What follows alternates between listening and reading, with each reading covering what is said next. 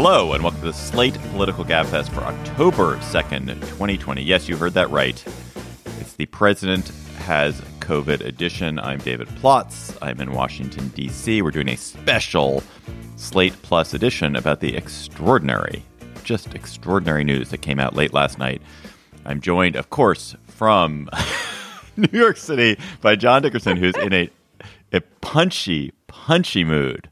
Hello, John Dickerson of CBS News. He just put a red bandana on his face for all of our listeners out there. It's been a good morning, David. It's been a long morning already, being awakened in the middle of the night and doing morning television. But it's good to be with you guys. He's a bandit, I guess. That is Emily Bazelon of the New York Times Magazine and Yale University Law School. She's in New Haven. How do they wake you? Do you have a special alert on your phone that they can wake you? No, They keep calling until I wake up. If someone called me at 2:30 a.m., I would not wake up. Let's get started. So the news came late last night, if you're John Dickerson, or early this morning for the rest of us, of course, that the president and the first lady have been infected with the coronavirus. They've tested positive, and they also came the news earlier that Hope Hicks, who was a close presidential aide, had tested positive for the virus. And so there was already some alert, apparently, within the White House that this might happen.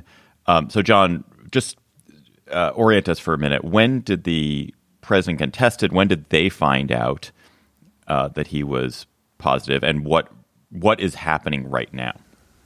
So he was tested on Thursday. Hope Hicks, as you said, we knew on Thursday earlier that she had it.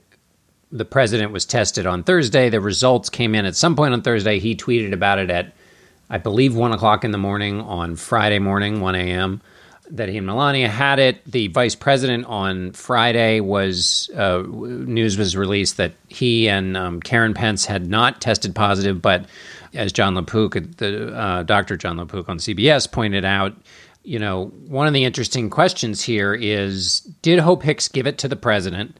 Or did Hope Hicks and the president get it at the same time? And based on the incubation period, the fact that Mike Pence doesn't have it as of Friday morning doesn't mean that it might not still be incubating and Mike Pence might have it sometime later. That isn't specific with respect to Mike Pence. It's just to remember that there's a number of days in which this incubates. Now we're just waiting to find out, as the White House does contact tracing, who's in the sphere of that contact. Did he do a Republican fundraiser also on Thursday with donors inside? I believe he did. So he's in Minnesota on Wednesday. And that's when he was with Hope Hicks. But if he got it beforehand, and they both got it simultaneously, not one after the other, that means he was in a position potentially to convey it on Wednesday in Minnesota, and then he had a New Jersey fundraiser on Thursday. So, which was the day that Hope Hicks tested positive. So if he got it at the same time as Hicks, we know by Thursday it's very possible that he was in the same condition she was, which was to say would be in a position to pass it along. So all those questions are all still up in the air.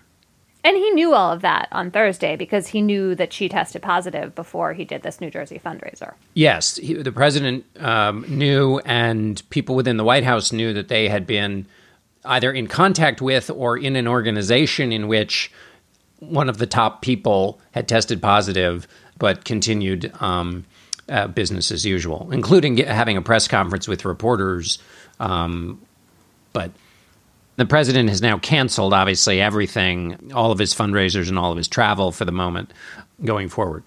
Well, I mean, it's funny that you say the word obviously there, John, because, what's been evident about this White House is they've been extremely lax and careless about some of the precautions that people are taking elsewhere. So it's, from what I understand, it's a campaign staff, a White House staff that is not, works in the building, is not always masked. The president is not always masked.